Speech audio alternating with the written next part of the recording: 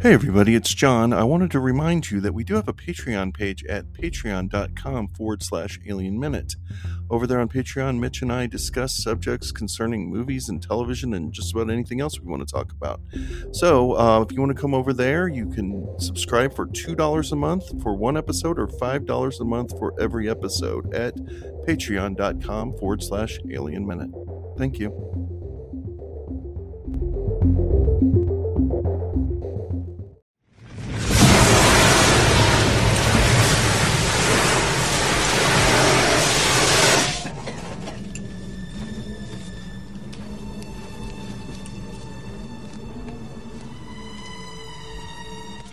Hello everybody and welcome back to Outpost 31, Alien Minute's autopsy of John Carpenter's Thing. I'm John Engel. And I'm Mitch Bryan. And today we're going to be looking at Act 2A, basically comprised of, I think, 3 sequences. And we're going to begin with an establishing shot of the Outpost. But before we get started, I want to introduce our guest. Cody Wyoming is back. Happy to be here. We're glad to have you here. It's not often that we get to have a guest who, honest to God, swears that the movie we're talking about is their very favorite movie. This is my very favorite movie of all time. There's no question. That's pretty damn good. So welcome. We're glad to have you here. Thank you.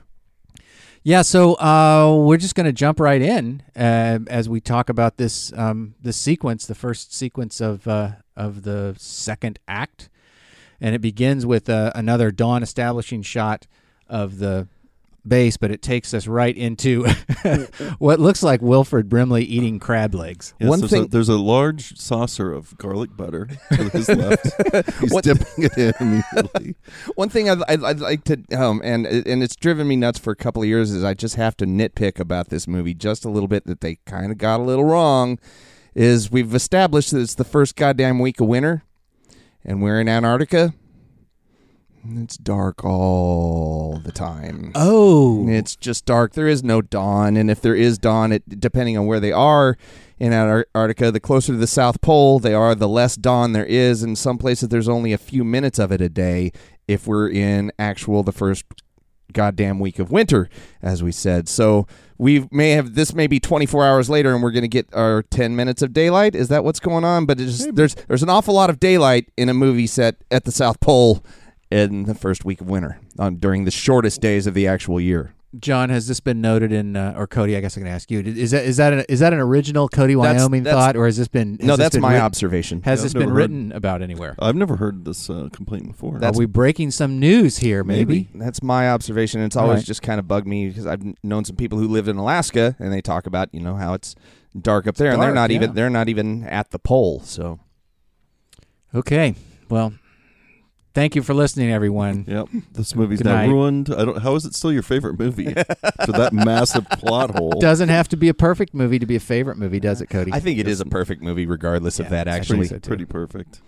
Well, so back to the crab legs. Back to the crab legs. Yeah. So Wilfred is having a hell of a time. He's really wrestling that man. He's giving it a go. All of his vocal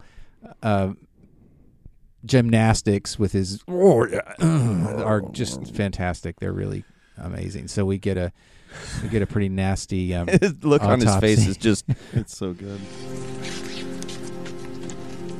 Oh my God.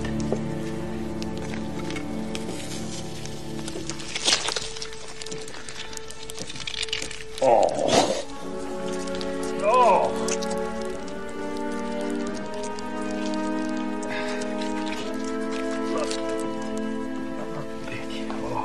I don't think these vocal gymnastics, these responses, reactions are really acting. I don't think Brimley liked doing this at all. He's pretty critical of the monster effects and the fact that they're so visible in the movie. He didn't like that you can see the monster? Pretty much. I think he felt, he says so in an interview, that he felt that Carpenter cheated the audience of the ability to create the fear in their own mind, create the thing that they're most afraid of in their own mind, sort of going back to this the kind of conventional wisdom about horror movies, right? The old Val Lewton thing of the unseen thing is scarier than the seen thing.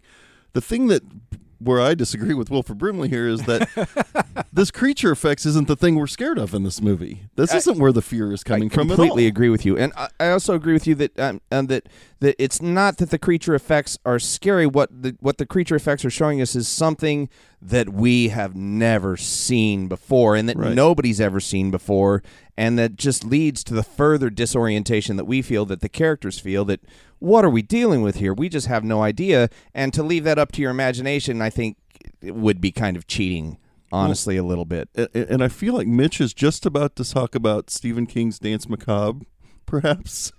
And that we have the three kinds of horror. We do have the three kinds of horror. You're right. Thank you, I John. felt like you were definitely... I wasn't. I had something else to talk about, okay. but I'll talk about that in a minute. But yes, you have the three kinds of horror according to Stephen King, which is horror, terror, and the gross out.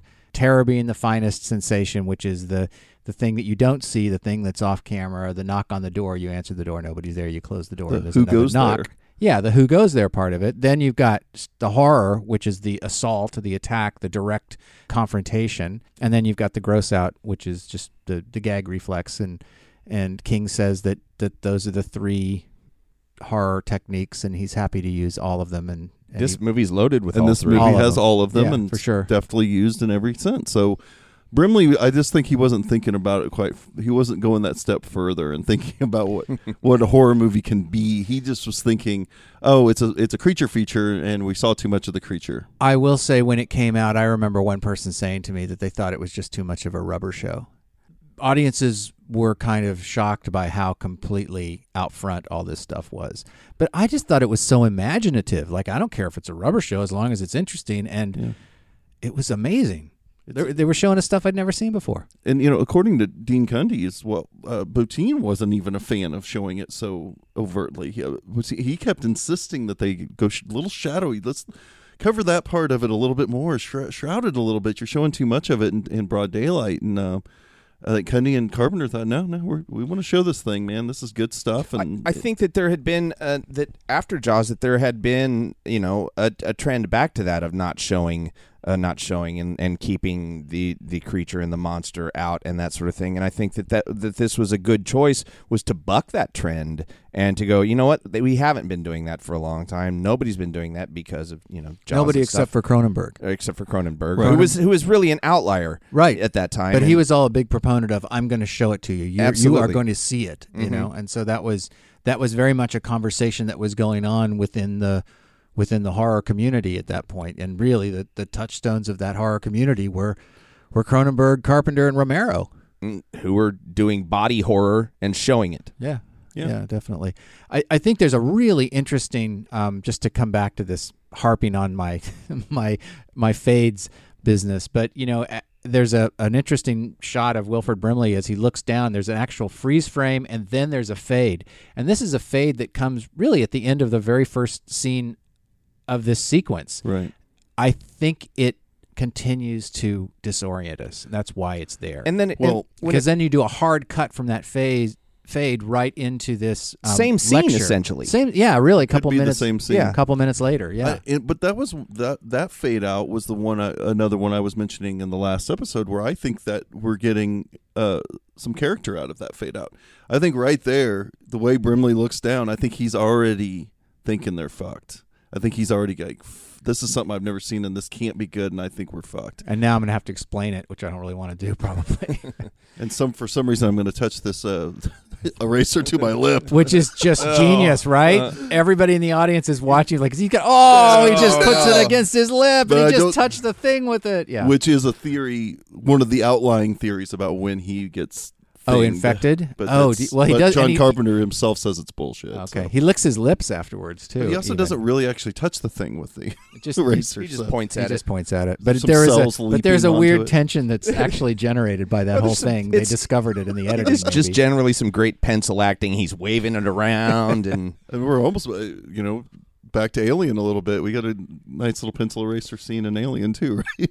That's true. Yeah. A little bit more overt, but John, I haven't seen the Shout Factory DVD, which just came out recently, Blu-ray, right? yeah. The Blu-ray. Can you see a lot more monster in it? hell yes, way more. Is that a good thing or a bad thing? It's great. It's beautiful. It's crisp, clear. No, it's like right. seeing when you're locked onto those shots of the sculptures and it's like you're in a gallery or so. It's like you're seeing slides from a museum. You're like, wow, I can see every detail of that. The split face effect. I mean, it's just beautiful. I could just pause it and look at it, and I'm all for it. To me, I'm all for it. Be right in our face with these creatures. Like I said, I don't believe that has the creature itself has all that much to do with the horror of this movie. I think it's much more about the pleasure of the creature is in its design and imagination. Like you said, Mitch, the horror is in the paranoia that we have between the characters. The paranoia, the isolation, the uncertainty, all of those things. That's what the horror of the movie is. The horror is all inside of these people's minds. The creature is a science fiction element, a story element, and I think that showing that creature enables you, and it's gnarly.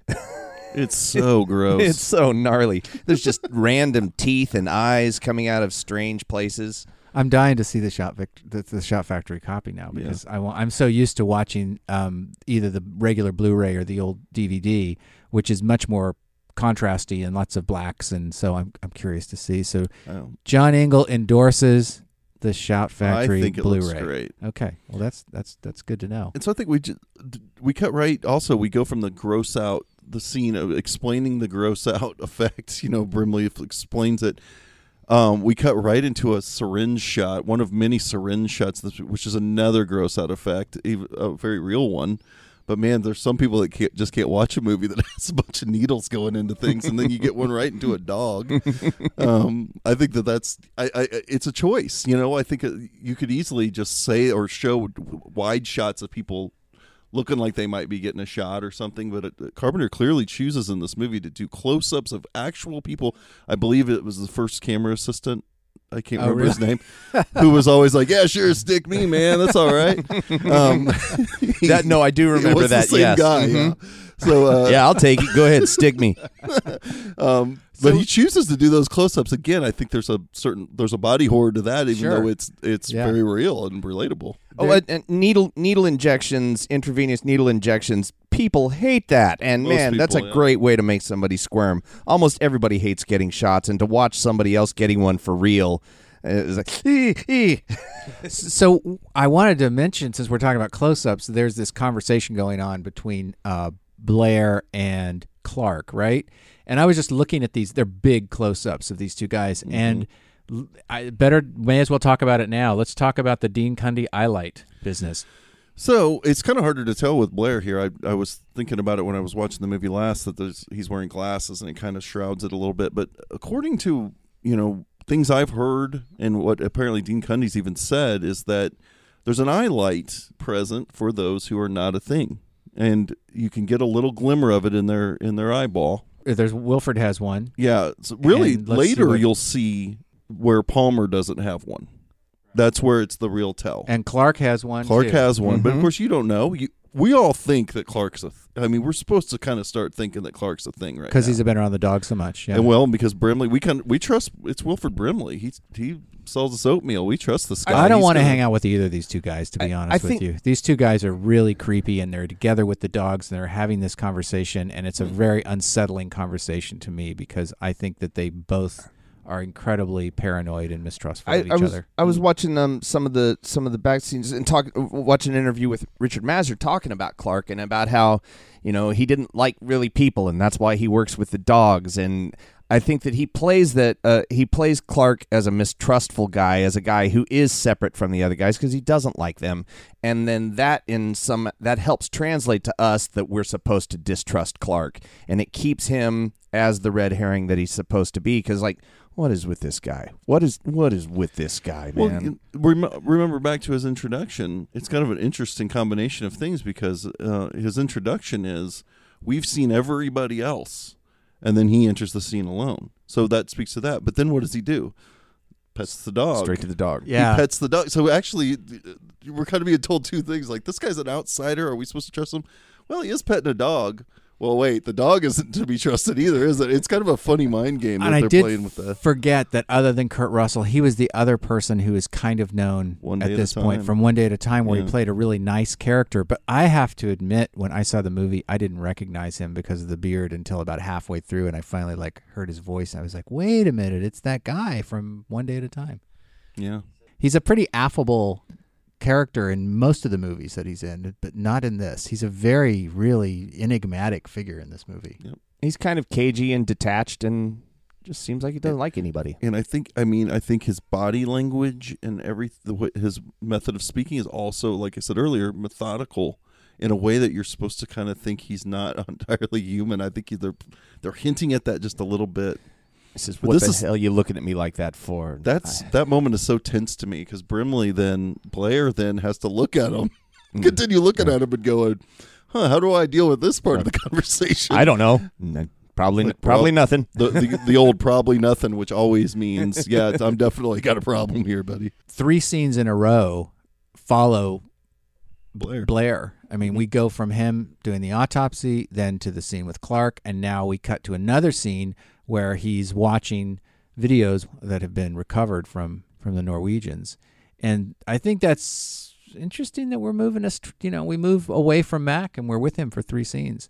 But now we're back to the group, and you've got these great Carpenter shots where he's got 6 or 7 people in the frame. And there's something also I don't know what it is I really particularly enjoy about this sequence, but I like in a movie when the people are researching a thing and we're watching their research and we're seeing the footage of what went on with the Norwegians, and now we're kind of hearkening back to the Hawks. Totally. The Hawks movie, the actual shot of them circling the flying saucer, which is a really nice nod to the original. But still, and thermite charges. Which when I saw the thing, the Howard Hawks film, they use these thermite bombs, and I wondered, is that a thing? Mm-hmm. Like, is there such a thing as a thermite charge? Does anybody know? Is it real? I assume so. Movies have said so. I assumed it was a made up thing, and then Carpenter decides, well, just as a tip of the hat to it, we're going to have them talk. We're going to acknowledge these thermite charges. So, anyone out there who's an explosive expert that wants to weigh in on our Facebook page, I'd love to know more about whether there's such a thing as a thermite charge. Maybe Eric Moore blows things up too. I don't know. He might know too. It could be. Yeah, he might know. He'll go from effectively to explosively speaking. Maybe it's just me, but whenever a scene like this comes up in a movie, like a horror movie or something, and the character, they're like, "What happened to these people?" And they watch a video, and it's like, "Here they are alive." One or two of these people are that thing that was like, well, to me, I find it a little bit just like chilling. It's not like I'm terrified or scared. It's just one of those chilling things where I'm like, yes, those people were once alive and kind of excited about finding this thing. And one of them's in the next room. One of them's in the next room with 2 faces. I think we have a nice transformation in terms of Mac's attitude towards flying, right? We get 2 different sides of that, because this time it's dangerous and he has no worries about going up in it. Yeah. He is determined. He knows that he's good, but there's something that has to be done, and he's the guy that's got to do it, and so it doesn't even cross his mind.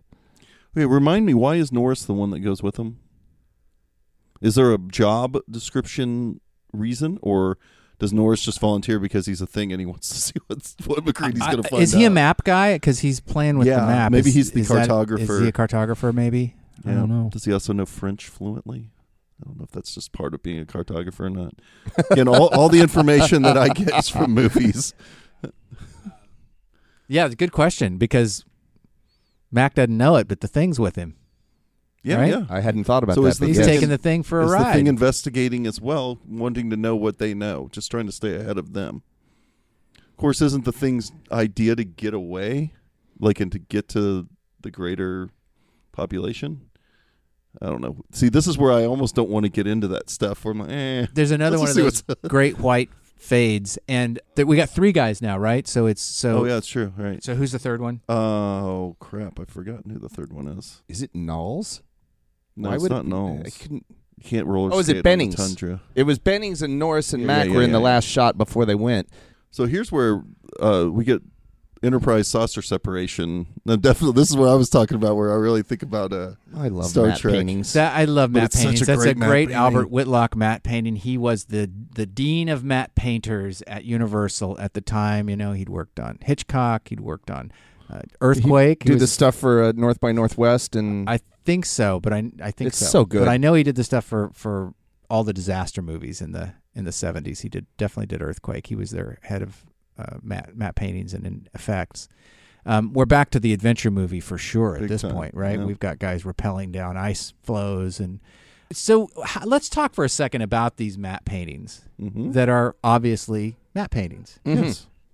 It's okay, right? There's something Absolutely. magical about it, right? I will take a matte painting over CG any day as a kind of background shot. There's something about it that makes me buy it more. That makes me, I don't know how it's, even though it's even a two-dimensional thing as well. There's something about how when a thing exists in physical space, it translates better for me than a thing that doesn't exist in physical space, a digital image. And I don't know, maybe it's I also wonder, am I just appreciating the artistry involved because it's somebody with a brush and paint, that There's probably also some nostalgia involved in that, because Probably. this is what we came up with. So Probably so. kids I that just didn't like come the- up this way, they came up with CG, probably see it the opposite way. John, how does this look on the Shout Factory disc? Because there is a little bit of compositing that's a little, and I don't know whether it's because of the gate weave when they were actually filming it. Is it? I mean, to me, the whole thing looks great. I don't Yeah. remember watching this and going, "Oh, that matte painting, that matte really sticks out more," or anything like that. I It don't looks remember. maybe better than the DVD. I mean, to me, the whole thing looked better than Right. any version I'd seen of it before. Visually, I had fallen in love probably with Forbidden Planet, and my love of matte paintings probably starts there. Yeah. We have multiple fades to white in this sequence, which I think is really interesting. There's one that then takes us to the block of ice that was block cut of, out. Yeah, in the ice. There's just this big square hole. I love in some of the behind the scenes stuff. You can see where they shot that on a kind of a hillside in Los Angeles, and it's just white sheets laid down on a green lawn. Oh yeah. And they're just walking down a green lawn on top of white sheets. Jesus, how long you figure this has been in the ice? Well, the backscatter effect's been bringing things up from way down around here for a long time. I'd say the ice that's buried in is 100,000 years old, at least. And those Norwegians blew it up. Yeah.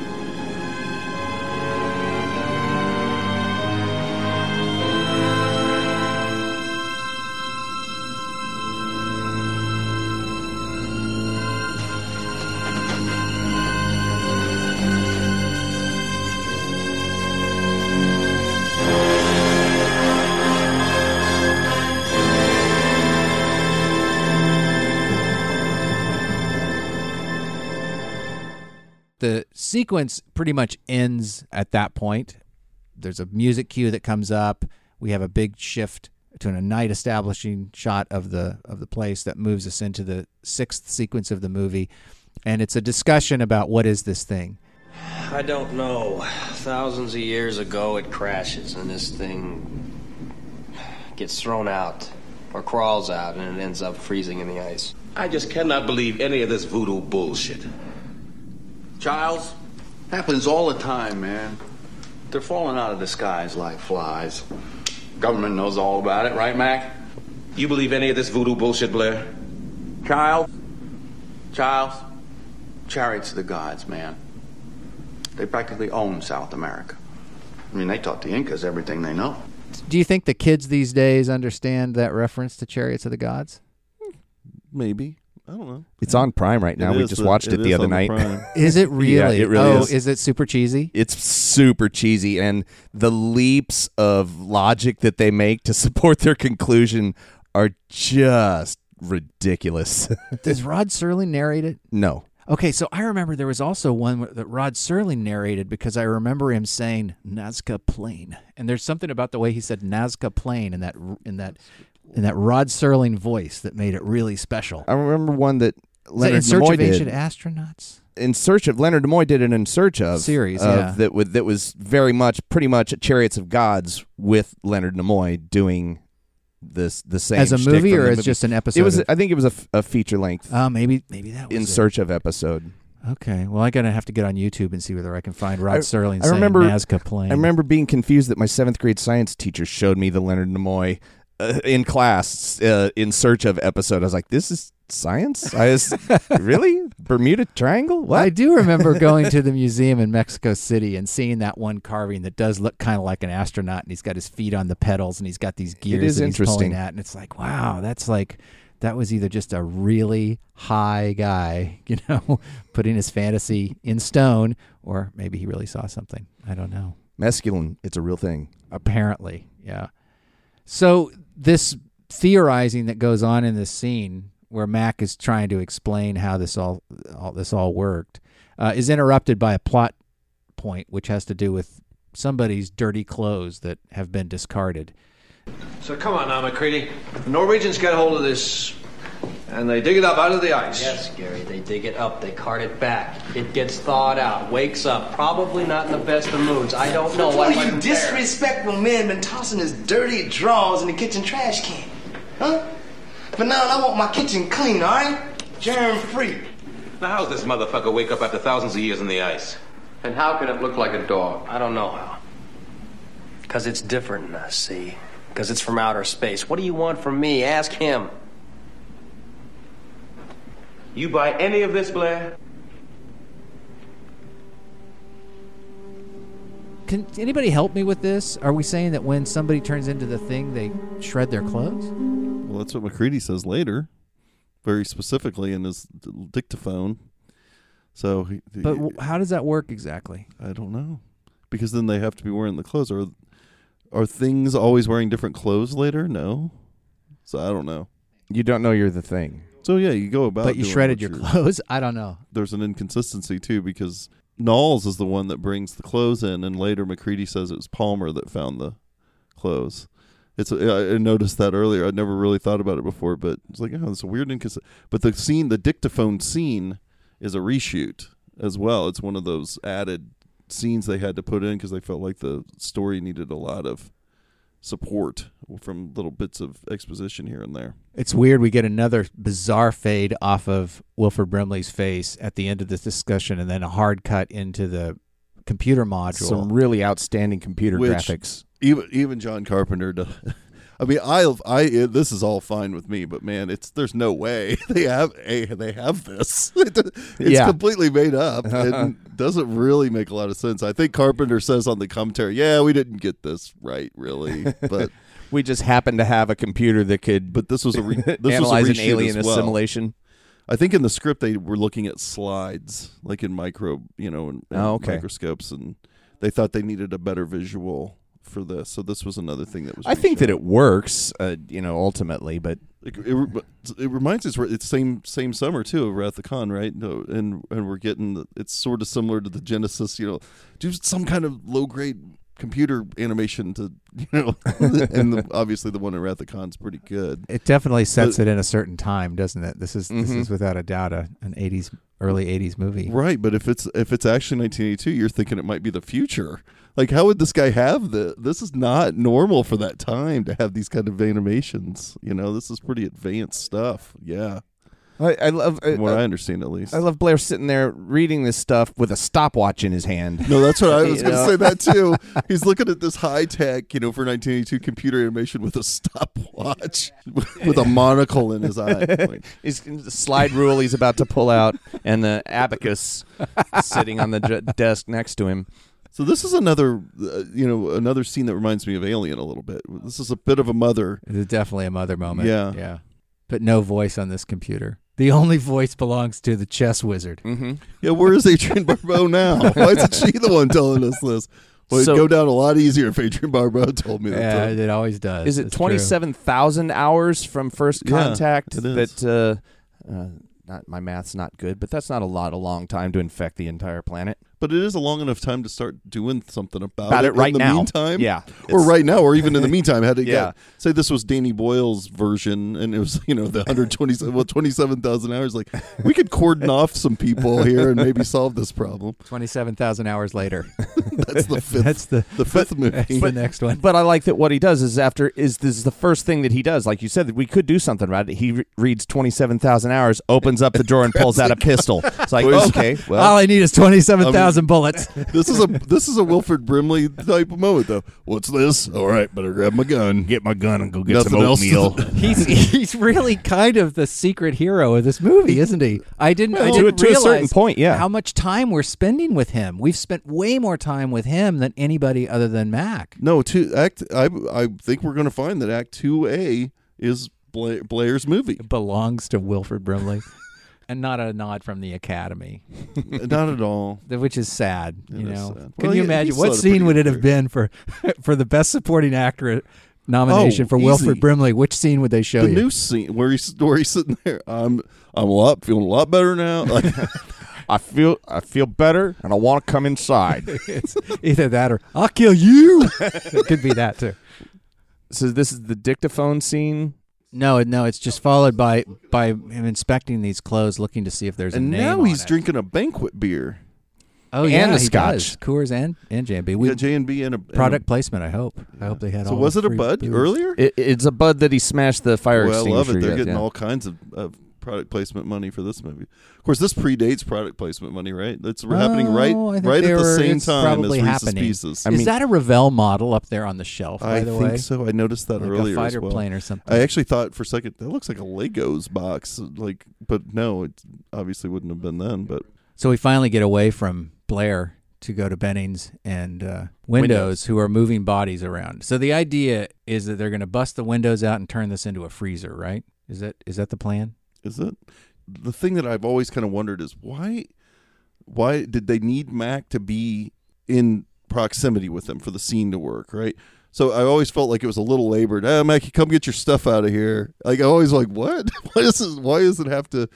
I don't know what their plan is. I thought they were just going to store it in there. So why can't his stuff stay in there? Because he wants his stuff. He doesn't want his stuff So to he get usually cold. goes in and gets his stuff, and I guess so. They're going to lock it up, I think. Okay. I think they're going to lock it up, bust the window, Okay. freezer out of it.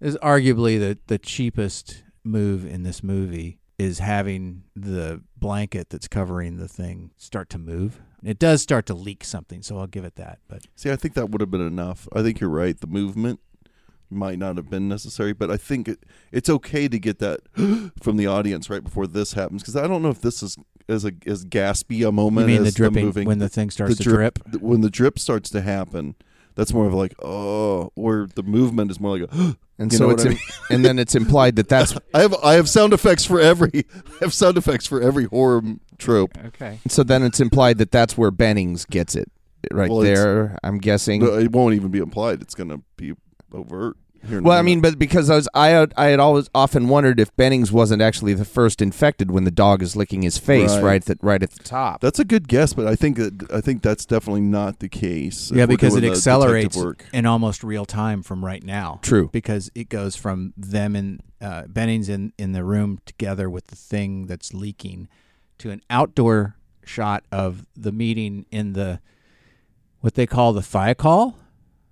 We like to call it a snowcat in The Shining, but yes, they're in the Thiokol having a meeting.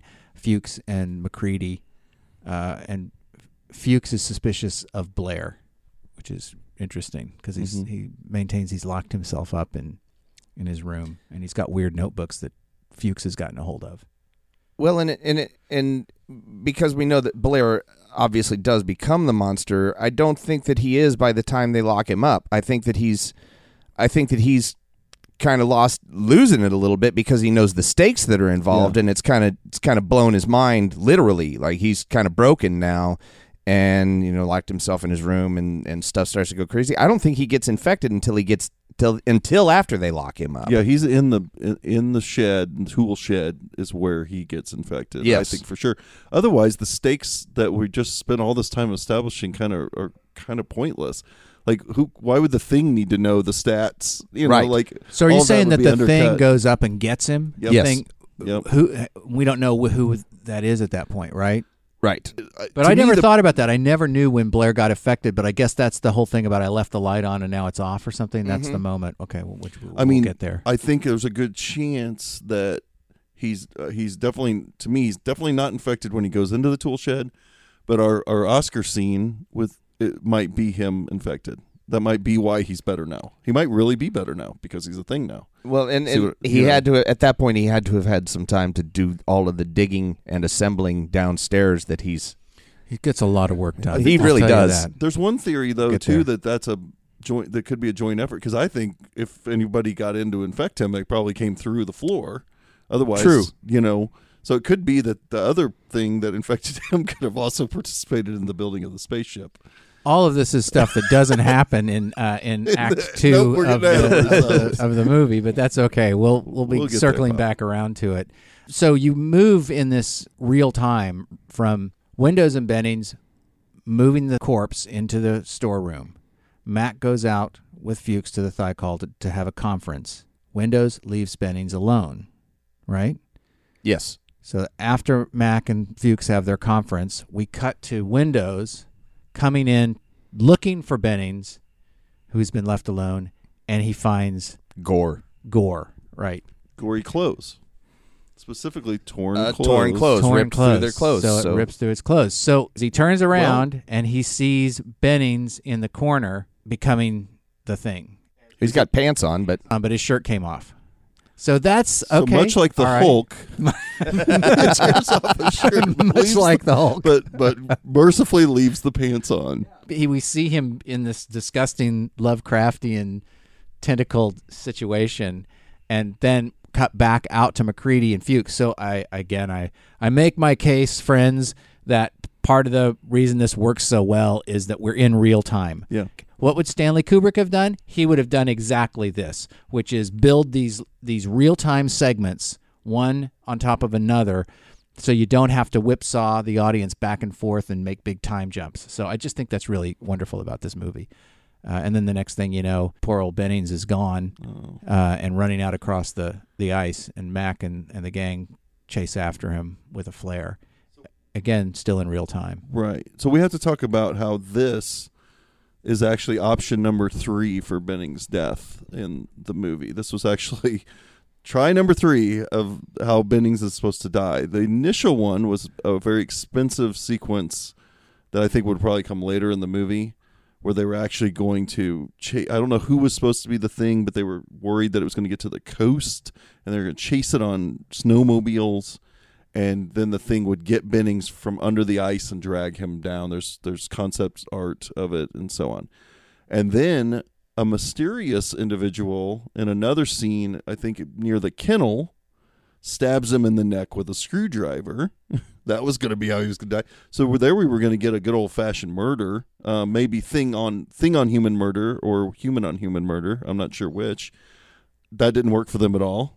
And so we get this, which I think is super understated and very effective. I love it because it has to be conflicting for them. Mm-hmm. For their actions here, they have to be feeling something because this looks like their friend Bennings. Exactly. He's got a weird hand, and he's not. He's got that Donald Sutherland body snatchers kind of thing. Do you going think that's on. an accident? Because I think it every single time I see it. I think that's body snatchers. I can't not think of it. I don't know if it was or not. But he still looks like their friend Bennings, and they know that they've got to torch him.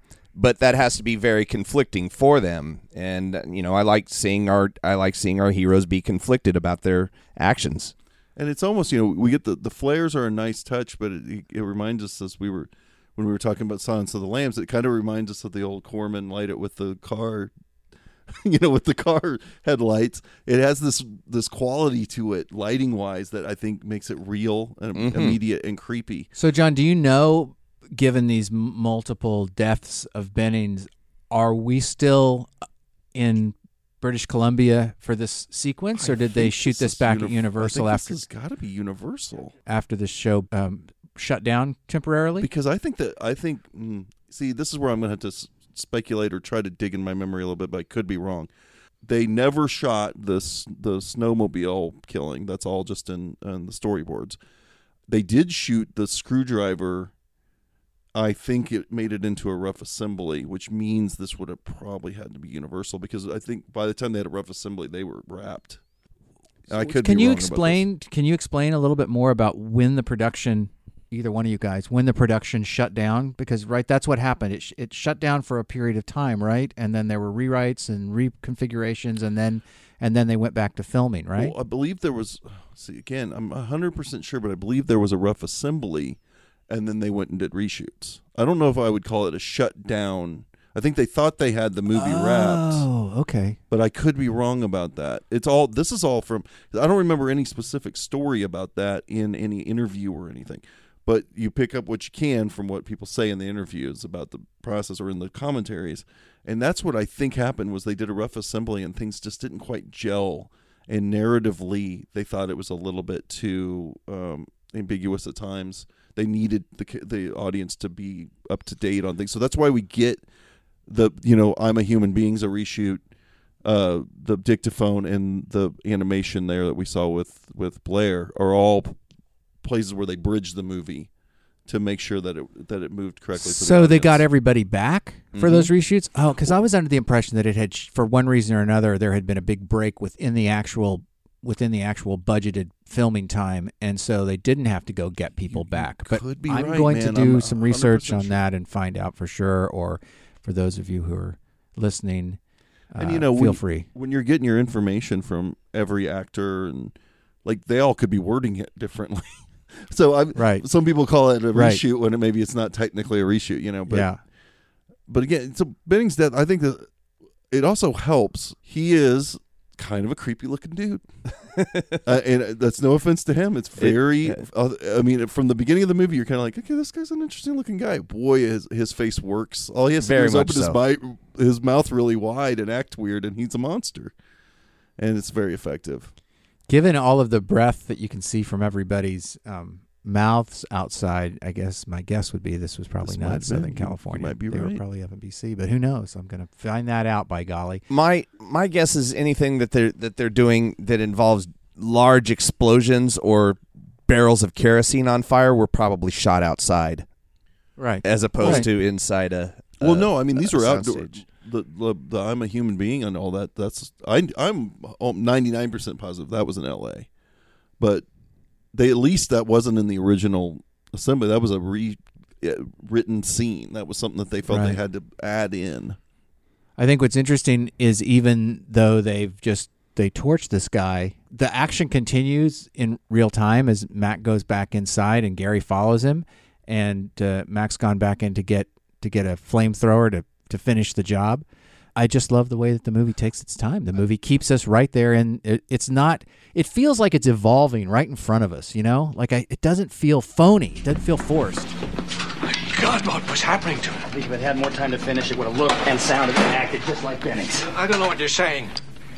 There was one of those things out there trying to imitate him, Gary.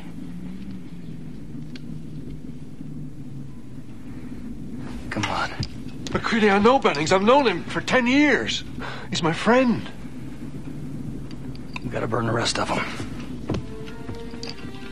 This conversation specifically plays to that, and I really like this conversation a lot. It's when Gary says what was happening to him. He's asking McCready. The guy in charge is asking McCready what's going on, what was happening to him, and they're still just piecing together this information, these little bits and stuff that they have. They don't know what this thing is yet entirely. They know that it did look like a dog, and Mac has pieced together it wasn't done imitating him yet. It got a hold of him, and it was turning into him, but it wasn't finished yet. See, that's one of the great things about how this narrative moves, where there's a version of this movie that could have been made, a much lesser version, where there's a monster, and they're not sure about it's coming out of the shadows, and so is getting picked off.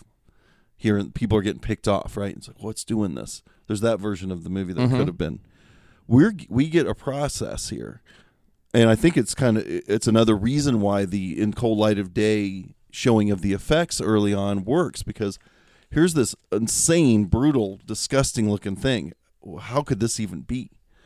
And then we get our first guy who we see become the thing. We actually get another step of the process. Oh, well, here's a guy that we've seen living, breathing, walking around.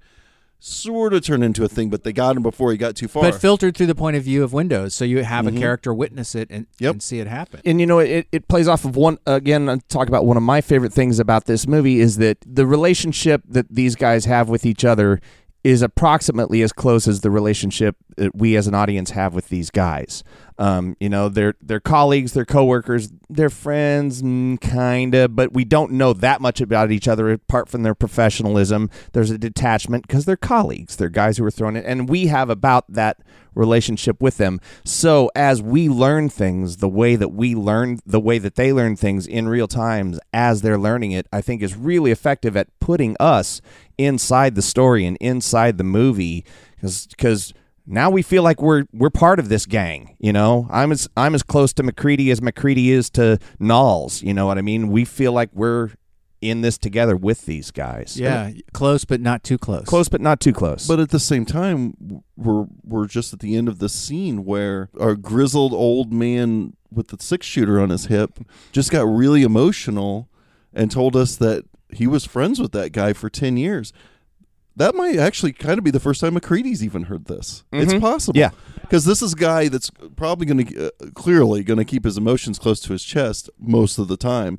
But when they set fire to his friend, he breaks down a little bit. And I think we're keeping up with him in that sense too. Yeah, and I think that's one of the reasons that's where the new sequence of this in the movie starts. Yeah. Because with that scene of Gary following Mac in and having this really kind of the most that Gary has said in the entire movie in the aftermath of what just happened to Bennings, I think that moves us into a new sequence where we realize the dynamics have changed yet again. One of our guys is dead and he happened to be your friend, and the guy who's supposed to be in charge is actually coming running to our guy, to Mac, and looking to him for answers. And so the sequences in this thing turn on emotions and not, and they turn on emotions and changing dynamics. And that's what good sequences should Going back to what you just said just a second ago too about we were friends for 10 years, and he says that, and we don't know. Also, these guys haven't been there for 10 years. They rotate in and out. Now, who's been there for more than one tour? Who's been there for 2 seasons or 3 tours or whatever they call it? It was like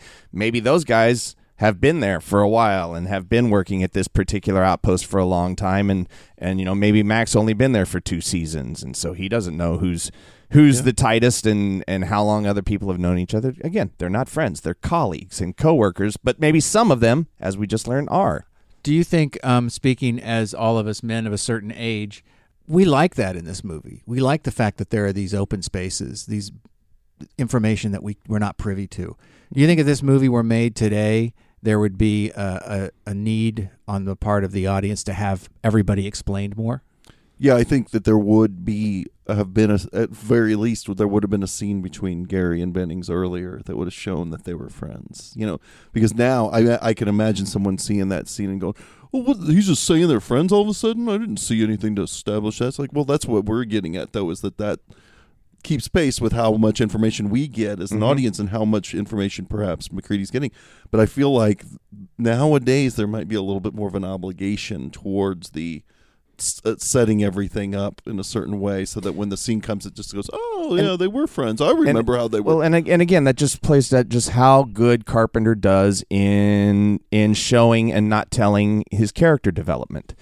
And he's not going to beat you over the head. He's just going to let them unfold, be the guys that they are, and let you witness it and make your own observations about who they are and that's what puts you inside this movie, I think. And it keeps it scary. That's the other thing, is that the less we know, probably the more off guard we're going to be. We're struggling to try to figure shit out. The less we know about the people and the less we know about the situation, not about what the monster looks like. That's immaterial. That's for mind-blowing, and that's for story development. But that's not for the scares and the chills. The paranoia is about not knowing about the people. So we get another incredible flamethrower moment out here in the snow. What fun.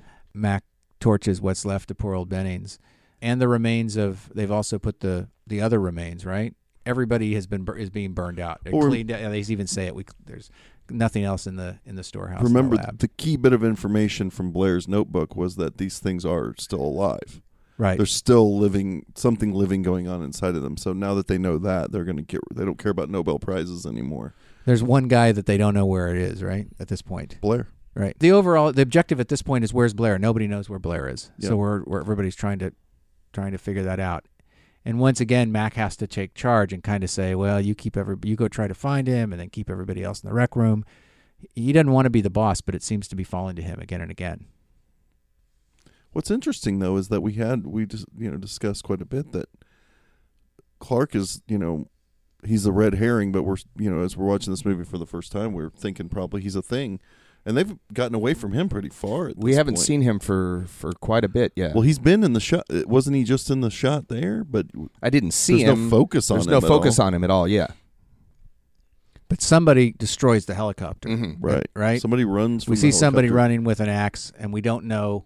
Do we ever find out who that is? Was it Norris? I think we know it's Blair. I think it has to be Blair, Gotta be yeah. Blair. He doesn't want this thing to get back to We're the mainland. about to see him sabotage more stuff with an axe. Yeah. He's got the axe, and he's going to go into the radio room. But he could be working in conjunction with Palmer, We really don't know. Or Norris. What the Thing community is like. Do they work together? Are they in cahoots? Or are they in competition with each other? Are they completely separate entities? It'd be all speculation because there's no indication of it really. It's great. I think whatsoever. that's great that there's not, because You can't mystery smell is that the always, other guy's a thing. One thing doesn't recognize another one. Maybe not. There's not that like Spider-Verse Spidey sense where they go, oh, you're one of me. You're one of us too. When he discovers that the helicopter's been trashed, he doesn't have time to process it because there's gunshots inside. Mm-hmm. So I back to my harping on this thing. This all feels like it's happening in real time. From the time that Bennings turned into the Thing to now is all continuous action. And that's the genius of this thing. Okay, there's something I have to point out here during this scene, because it's I think it's the most telling part of the movie where this is the scene you're talking about, is when the shooting, when Blair goes crazy and is destroying the radio room. This is just some back behind the scenes trivia. Keith David, very early on in production, broke his left hand in a car accident. In this particular scene, you see very overtly how they're hiding this hand. Like, he's always in a doorway. He's always putting his hand behind people. But it's in this scene, if you watch it, folks, where he'll come in and run in behind McCready, I believe, and kind of put his left arm on him, and you can see the goddamn balloon of a hand he has. It's really bizarre. I just want to point that out because there's multiple times throughout the movie where they had to continue shooting, but they just hid him behind things. His left side behind things so that you couldn't see, because his hand was... I guess he didn't go to the hospital right away. All these things kind of went wrong, and the inflammation got way out of hand. I'd also like to take just a second to commiserate with poor Windows. Windows has been shit on in this movie since the very first scene that we see him. He gets yelled at, he's yelled at and berated, and nobody talks to him. He's not in the scenes really with the other guys. He's isolated, and now he's gotten his ass kicked, and he's in the room hiding under the desk when Blair goes crazy, smashing everything. And so Windows is the Lambert, right? Yeah, right. He's kind of the Lambert of... God. Yeah, kind of. He's the first one to... Well, besides... Blair has good reason to be freaking out. He's freaking out because he thinks humanity's doomed. Windows freaks out in a minute just because he gets scared. So at this point, Blair has just had a nervous breakdown, right? Yeah. He's not the Thing. No. Well, he's just not happy. No, he's saying out loud, nobody's getting out of here. None of us leaves. But that's not because he's the Thing. It's because he wants to stop the Thing by everybody dying. If he was the Thing, he'd be like, guys, we need to get out of here. Right. Now, let me ask you guys, when you run out of ammo, do you guys throw your gun? Every time. Every time? Well, yeah. I mean, what else are you going to do? Reload it? Well, you beat somebody over the head with it if they get closer to you. Well, if they're not close to you, though, you throw it at them. I just think throwing a gun is just, I've never quite understood that. Well, I guess if you're in the throes of a nervous breakdown, you're not really thinking clearly. Yeah, maybe so. When they finally subdue him and punch him, you don't see the fist hit his face. It's like it's hidden. And I just think that's a great move. I just, it's like, here's a movie that shows you everything, and then it sort of decides in a few instances, you guys have all seen somebody fake a punch to somebody's face a million times. Oh, yeah. So we're not going to show you that. We're gonna disguise it. And I just think it's really... They're thinking, he's always thinking, this guy. Apparently also there was Brimley was not a fan of shooting this scene either. He was afraid to have that table thrown at him. He was afraid of getting hurt to the whole. I guess he was real pensive about the whole thing. Really? But then he puts Wow. that axe through the table. I'm more concerned for Kurt Russell, man. He's right on the other side. That looked kind of like a close call to me. So I don't know who should have been more scared. But I guess Brimley was. Well, I don't know if I want to. He's just do not going this. to be the action star. That's just pretty much what it's coming down to, right? No, he's ready to be grandpa already. And again, I love Windows just collapsing from total exhaustion in the corner. Just with his eyes rolling up. I into his can't head. do anymore. That's all. Can't do no more. Yeah, so with Blair subdued, we cut to Clark, who is where Clark always is, at the dog kennel, but has discovered something pretty awful, which is that someone has buried an axe in one of the dogs. And left the axe. Behind. Kind just of a in weird case. move, just like really for shock value, So I that's guess. 2 axes, right? There's no shortage of There axes. are a lot of axes here. There's no doubt about it. And once again, the executives at Universal for their summer movie are probably shitting bricks. Well, over again, this. it's their fault that it was a summer movie. That's right. That's exactly right. I have to find out who made that brilliant decision. So what does this tell us, though? Like we said, we haven't been with Clark for a while. We're meant to believe he might be a thing. We cut to a close-up of him right after this big action sequence. That close-up would tell me, maybe this is what's really going on. But then what does it tell us that he finds the dog? Well, that? I think what it does is it does a little bit of a motivation for his temper in scenes that are coming up a little bit later. He's getting angrier and angrier at the rest of the crew until he eventually charges one of them. And I think you're right. And he's getting hot-headed, And isn't that the one piece of information that Blair gives to McCready once they take him up and sedate him and put him in the shed? Is he says, "Watch Clark." Right? Watch Clark. But couldn't you also deduce, though, that if he's a thing, why would we spend any time with him looking sympathetically upon a dead dog? Clearly a thing would not have sympathy for dead. So really, that shot should tell us he's not a thing. And yet, right now at this point in the movie, we're probably, the first time we're watching, we're probably not able to deduce things like that. We're moving pretty quickly. There's a lot going on. And maybe it's already been established in our mind that he is a thing, so we're not quite ready to let him off the hook just because of that scene. But logically speaking, I don't think we have that scene if he's a thing. Right before Blair says "Watch Clark," I think is the first time that we get to what becomes and will become, as you look back on it, the central theme of the movie, which is trust. And he goes, "I don't trust anybody," and McCready says, "Trust is a difficult thing to come by these days." And and then later on he says that into the dictaphone. We keep talking about that dictaphone scene, but he says, nobody trusts anybody anymore, and that's the real horror or terror, I guess, of this movie, is that your inability to trust the people that you have to trust in order to stay alive. Trust is not just a luxury. Trust is your survival mechanism, especially in a place like Antarctica. You have to trust the people that you're with, or you're going to die. Well, that paranoia is fully articulated in the next scene because he leaves Blair after having been told "Watch Clark," and he goes and he tells the rest of the guys, "We can't trust each other." But now, radio's gone. So are the choppers. Yeah, we're completely cut off. All we can do now is hold up till spring, wait for the rescue team. No, we don't wait. Somebody in this camp ain't what he appears to be. Right now, that may be 1 or 2 of us. By spring, it could be all of us. So how do we know who's human? If I was an imitation, a perfect imitation, how would you know if it was really me?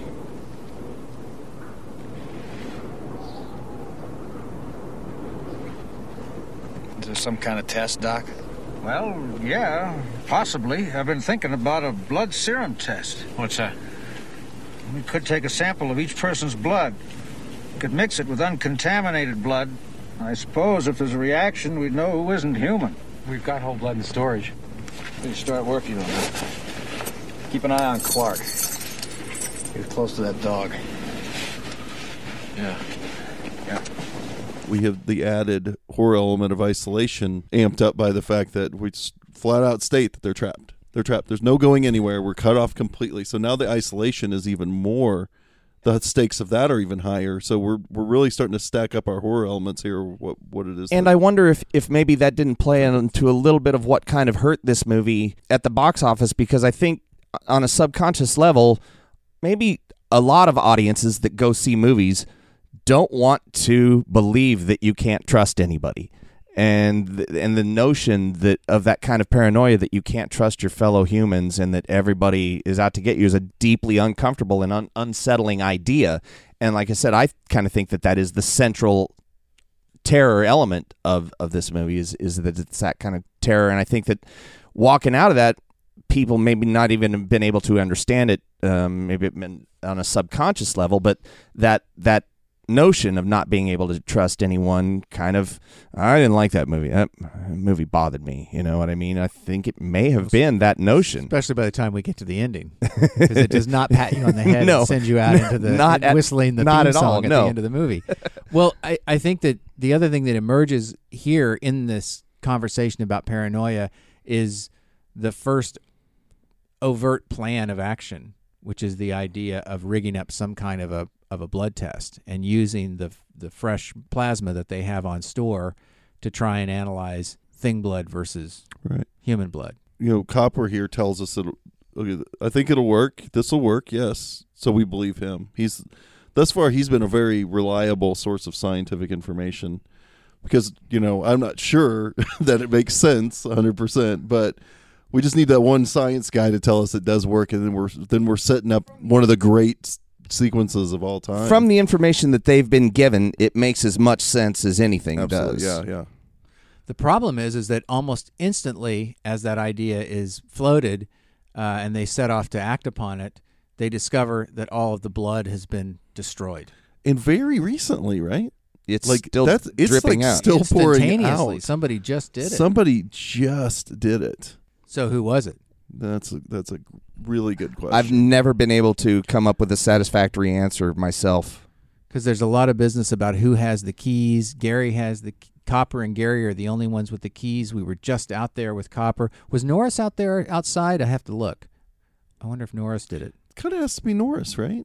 Norris was not outside. He was not outside with everybody. Yeah, it was has not to Gary. Be Norris. So Norris had. To Well, we know that Norris and Palmer are currently infected, right? When did Palmer get infected? Well, I mean, we know that because in the next scene we find out that he is already. Somehow Norris had to do it, but I don't know what the keys have to do with anything. Because thing don't need no keys. Thing don't need no keys. Apparently, yeah. Maybe it can just slide a tentacle through. Oh, why not? Who knows? We don't know what its skill set is exactly. Basically, it just destroys things up to now, but we don't know how capable.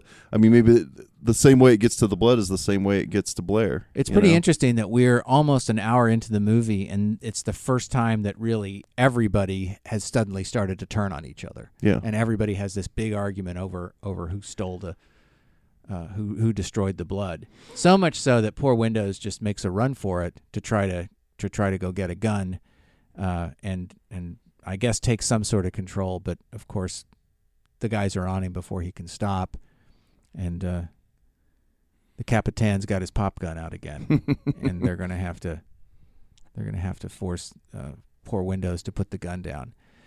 And this, for me, is sort of the climax of this sequence, because this becomes the moment where somebody is going to have to become the leader. And once Gary doesn't want to do it, which is really interesting. He's become kind of a wreck. Yeah, he's become very emotional, and as we set up by his friend getting killed. Well, as you were saying, Gary has become kind of a wreck, and he had obviously become kind of a wreck when he comes in right after Bennings is torched. That's when Gary is no longer up for it either. Right. And you would think he would, his character, as we've seen, take away that little knock to his emotional well-being, he would probably be arguing to keep charge here. He would be the guy like, why should I I didn't do anything to that blood. I don't know why you guys are saying this, but I feel like they gave him they knocked him down a peg with the emotional scene to where now he's a vulnerable character and might go, okay, I can see why you guys wouldn't trust me. It's interesting. So that almost makes me wish there had been just one more moment, not to have to say anything, just one more moment between Bennings and Gary that foreshadowed how big a deal it was for just one hand of pinochle. Yeah, exactly. Earlier in the movie. Exactly. I don't know. Maybe It doesn't bother. I mean, now that we're talking about it, it may be, but certainly as I'm watching the movie, it's fine. We want Kurt Russell to be the leader anyway. Yeah. So it may not be earned, but it's what we want.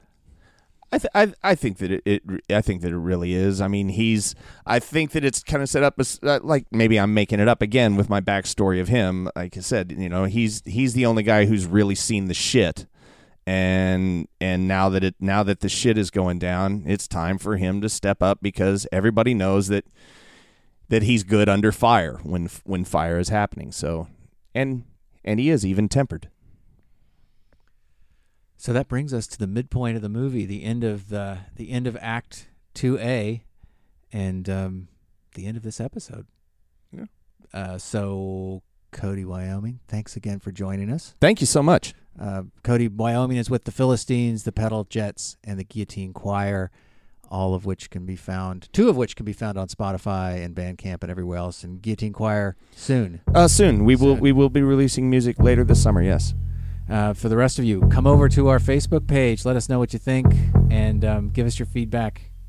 John, anything else? You could also do that on Twitter if you wish, or if you want to hear us talking about different movies and on a different podcast formats. Sometimes come over to our Patreon page at patreon.com/Alien Minute. Yeah, come listen to our Silence of the Lambs commentary. It turned out pretty well. Yeah, I think so. There'll be more to come. All right, we'll see you all next time. Bye-bye. Bye.